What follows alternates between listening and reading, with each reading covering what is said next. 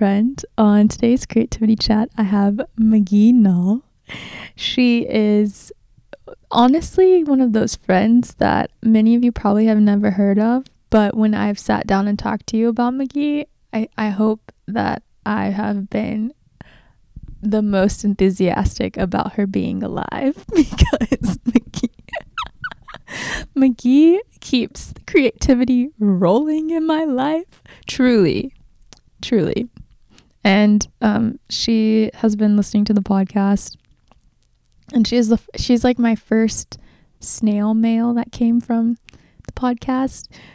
She sent me a letter like the week after, and I legitimately almost wept. So thank you, McGee. McGee and I met in college, and I knew we were going to be friends because one day we were sitting outside and I started talking about this Uruguayan bakery that I wanted to try, and she said, "Let's go." And we went, and her level of spontaneity in that moment, I remember driving there and I was thinking, oh, we're gonna be friends, because she said yes in an instant. And I don't know, spontaneity does something to me. The most random place in the most random location. That was so fun. And didn't he have like extremely large omelets or something? And we were the only people who ate there ever. And it was so good. Basically, and he had the best sandwiches. I really missed those sandwiches. But it was cool befriending you because I feel like we relate in a lot of areas. Like in our differences, we still have a lot of like core similarities. And you are a writer. I am. Yeah. Hey. Tell me about, like, when did you start writing? I know I've interviewed you before for a video series, but for the people that didn't watch that. My earliest memories writing, I guess, are elementary school. I have a very fuzzy memory of being at my desk as a little 8-year-old, and I was poring over this just on ratchet notebook paper. I basically wrote my own fan fiction, I guess, on Peter. Yeah, wasn't it an ending to Peter Pan? Like, you didn't like how it ended? Yeah, okay, I remember this. Because I was really upset. If anyone saw the 2003 Peter Pan movie, I was obsessed with it. And I don't really know why, but I still love it. And anyway, just Peter Pan in general. You know, Peter and Wendy don't end up together. Sorry if you didn't know. Spoiler alert. So I wrote a different ending where they end up together. Yeah, so I guess that was my first writing for fun experience. But yeah, and then just kept writing throughout school, grew to love it. I've always been a big reader. And now I get to write for a living, which my 8-year-old Peter Pan loving self would have, I think, cried over that. So it's pretty great. Yeah, the goal is to make her weep. Right. Yeah, McGee, I never told you, but actually, like, I love Peter Pan, no joke, was my password for quite some time. So I hope that it's changed because I've just announced that to the internet. That's amazing. Can we have a separate episode about Peter Pan? I don't really have much to add, but I have that. I love it. So I remember when we were filming Acknowledging Artistry, which is a video series that I made several years ago, and you were showing me all of your journals full of your writings, and you are very much an internal processor as well as one that uses words to figure out what you are thinking. From that video, like, how has the process of understanding yourself changed, or how has it deepened? I'm still very much that way. That has not changed. I still journal all the time. I've journaled since 5th grade. And yeah, it's just a way I can, if I'm, even whether it's a normal day or I'm really walking through something tough or challenging, writing is just a way I can process those things. And I am not always a great verbal processor. So even sometimes if my friends or family are asking how I'm dealing with something, sometimes it's just me babbling because I don't really know. So writing is a way that I do that. And so journaling is huge for me, but then also like I've had some form of a blog since like junior year of high school, so if I'm just really feeling brave, I'll put it out there, but then most of the time it's just for me in my journal. But that's such a good question. Man, I don't know. I think I haven't necessarily learned anything new through that, more so just confirming that is an outlet I need. Yeah. It's interesting for me because you do write for a living and yet you still really enjoy it in your personal time. Like have you ever struggled with enjoying it personally as well as you doing it professionally? For sure. Journaling is different for me because no one sees that. There's no editor that's combing through that. I don't edit it at all. It's just purely kind of stream of consciousness. Like I'm not trying to craft anything profound. It's just my thoughts. But yes, definitely. It's kind of a constant battle, especially, when I'm writing 40 hours a week.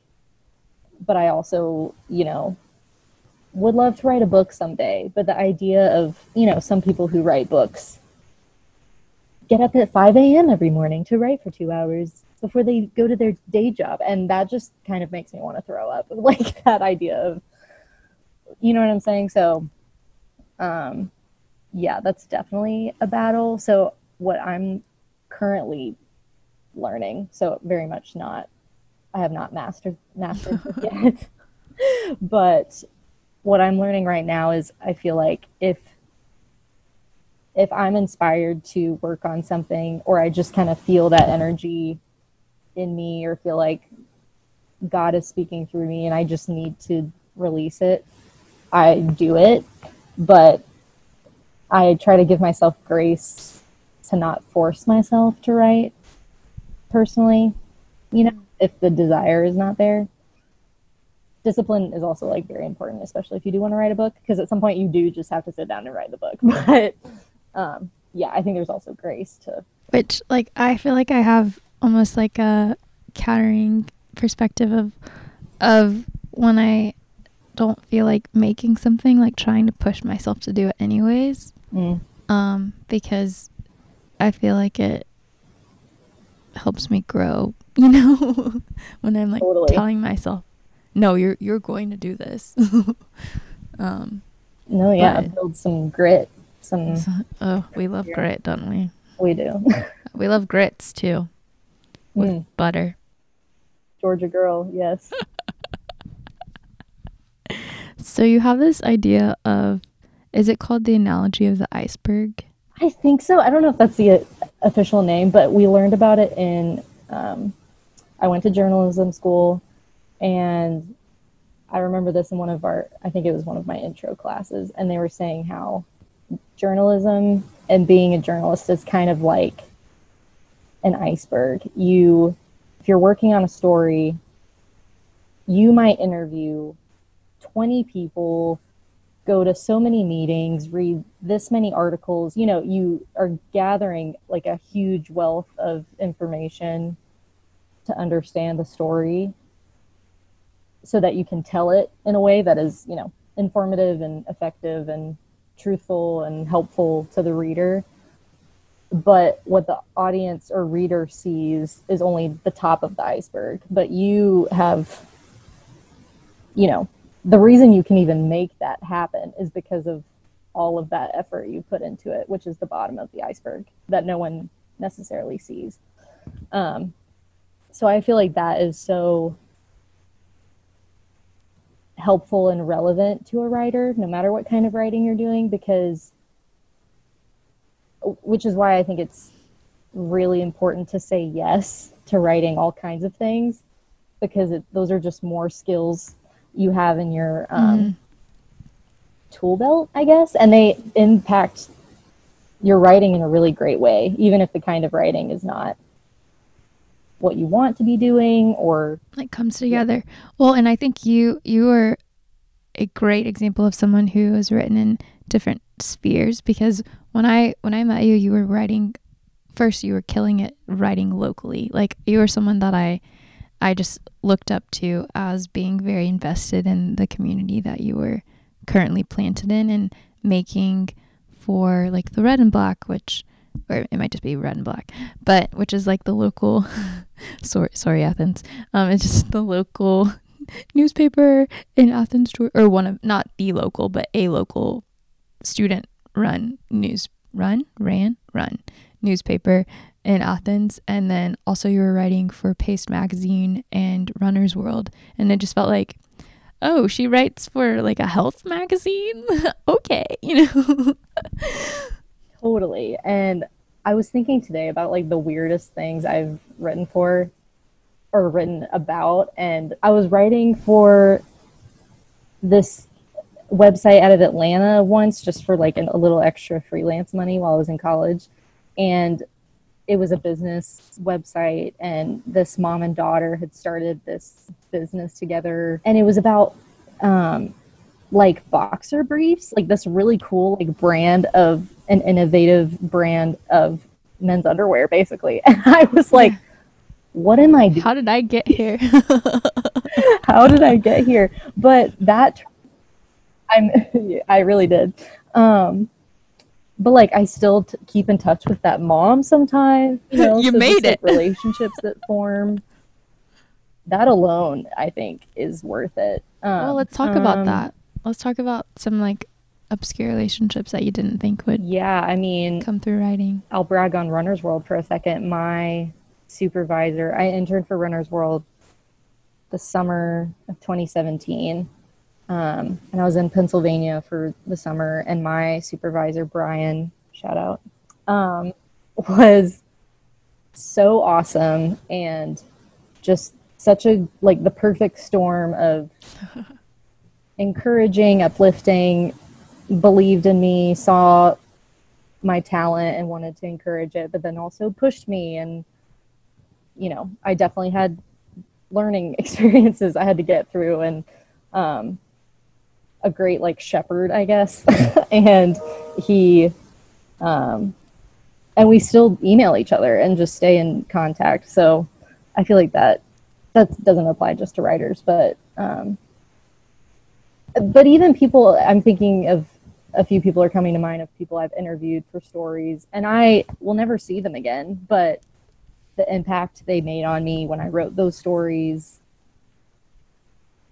I'll never forget. So that's kind of the cool part of being a writer is, or in that case, a journalist. You're not only hopefully impacting the readers, but you're also being impacted by what you're writing and the people you're meeting. So I don't know if, like, I'm sure you deal with this too, because I look at some videos I've made in the past and I just think, why is that still on the internet? Do you feel that way with writing? Absolutely.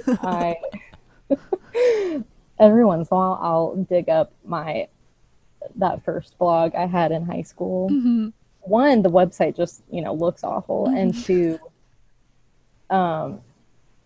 so many cringeworthy words. And which, I feel like you just have to laugh at, but then also give yourself grace for your past work, because you were doing your best with what you had, and that step was still really important to get you to where you are now. And sometimes I go back and read past stuff and think, oh wow, maybe how it's written is kind of janky, but the truth behind that is encouraging. Like, I think your past work can still hold so much value and truth, which I think is important to remember. So I have to give myself, especially just the amount of work I crank out in a week. Sometimes I look back and think, oh gosh, but it's still important. Mm-hmm. All of it is For important. Sure. It's also really funny because, so you said you started writing in 5th grade and journaling in 5th grade. That's what you said. So I that's when I started journaling too. And so I have twins.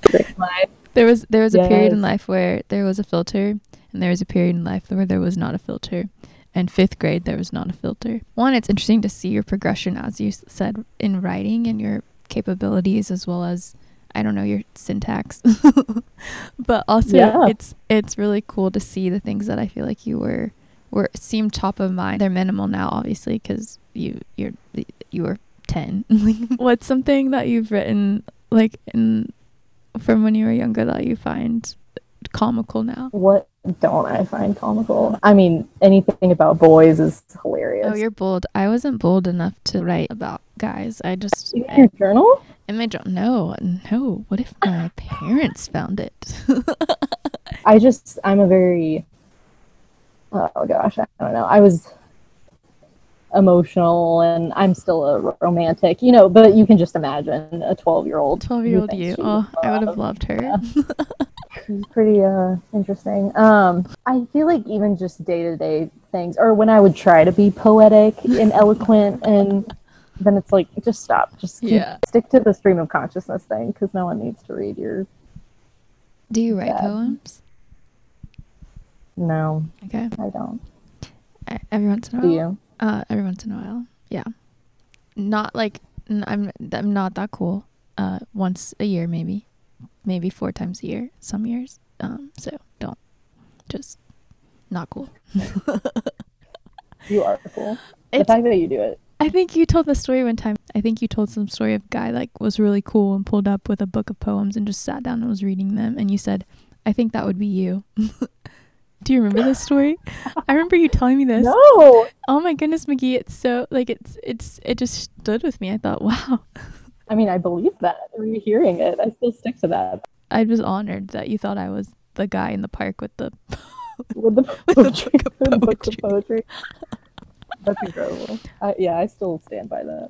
I mean, I do buy poetry, like, I have some favorite authors out there. So McGee and I live in different states, and it's tragique. It's because, I mean, I would love for her to be closer, but we do a good job. We do a fine job of staying in contact, and if you need a long distance friend, you should befriend McGee. I got you. Yeah, you're really great at maintaining connection. So are you. I'm grateful for you. I'm grateful for you. Thank you. My creative champion. Oh, you're my creative champion. I guess, like, as a listener, what's this is just for my own knowledge, but what's something you feel like you've taken away from Creativity Chat? Well, first of all, I'll say anything you've shared about race and like hearing stories from your dad and your grandmothers about voting, that was precious. 19 films with Black stars, that was amazing and lovely, and that's not something you have to provide, but I think the fact that you do is a gift, so I've loved that. Thanks, friend. I just think the concept in general is cool, and it's cool to hear people mostly in our age range, right, who it's like, wow, your friend who is an incredible YouTuber and filmmaker, which is so outside my wheelhouse and so different than what I do, and it's like we are both creatives, but which like unites us, but then just the unique gifts and talents that other people have and the good work they're doing all over the place and the connections you've made over the internet that I just think that's cool. Thank you. Yeah, my hope is that regardless of what someone does or does not do, he or she would recognize that creativity is already inside, and it can come out in various ways, and just because it doesn't look like someone else's doesn't mean he or she is not creative, so you're getting what I'm trying to put out, and I really like that. I'm very thankful for that. It's It's very reassuring. I also like your accents. Thanks. For sure. McGee is my copy editor, and at some point you will understand what she's been up to and helping me with, but that is not today. So I don't know why I wanted to share that. I just felt like I should since you're here. You gotta lure them in, you know? You gotta lure them in. You know, this is a bait and switch kind of thing. Yeah, it's a voice bait. Oh, that sounds weird. I don't like that. Never mind. Thank you, friend, for listening. I hope you have a lovely rest of the day, and I will talk to you next week. McGee is waving like a princess wave, but with two hands. So envision that. I'm in my closet, so envision that too. Okay, bye.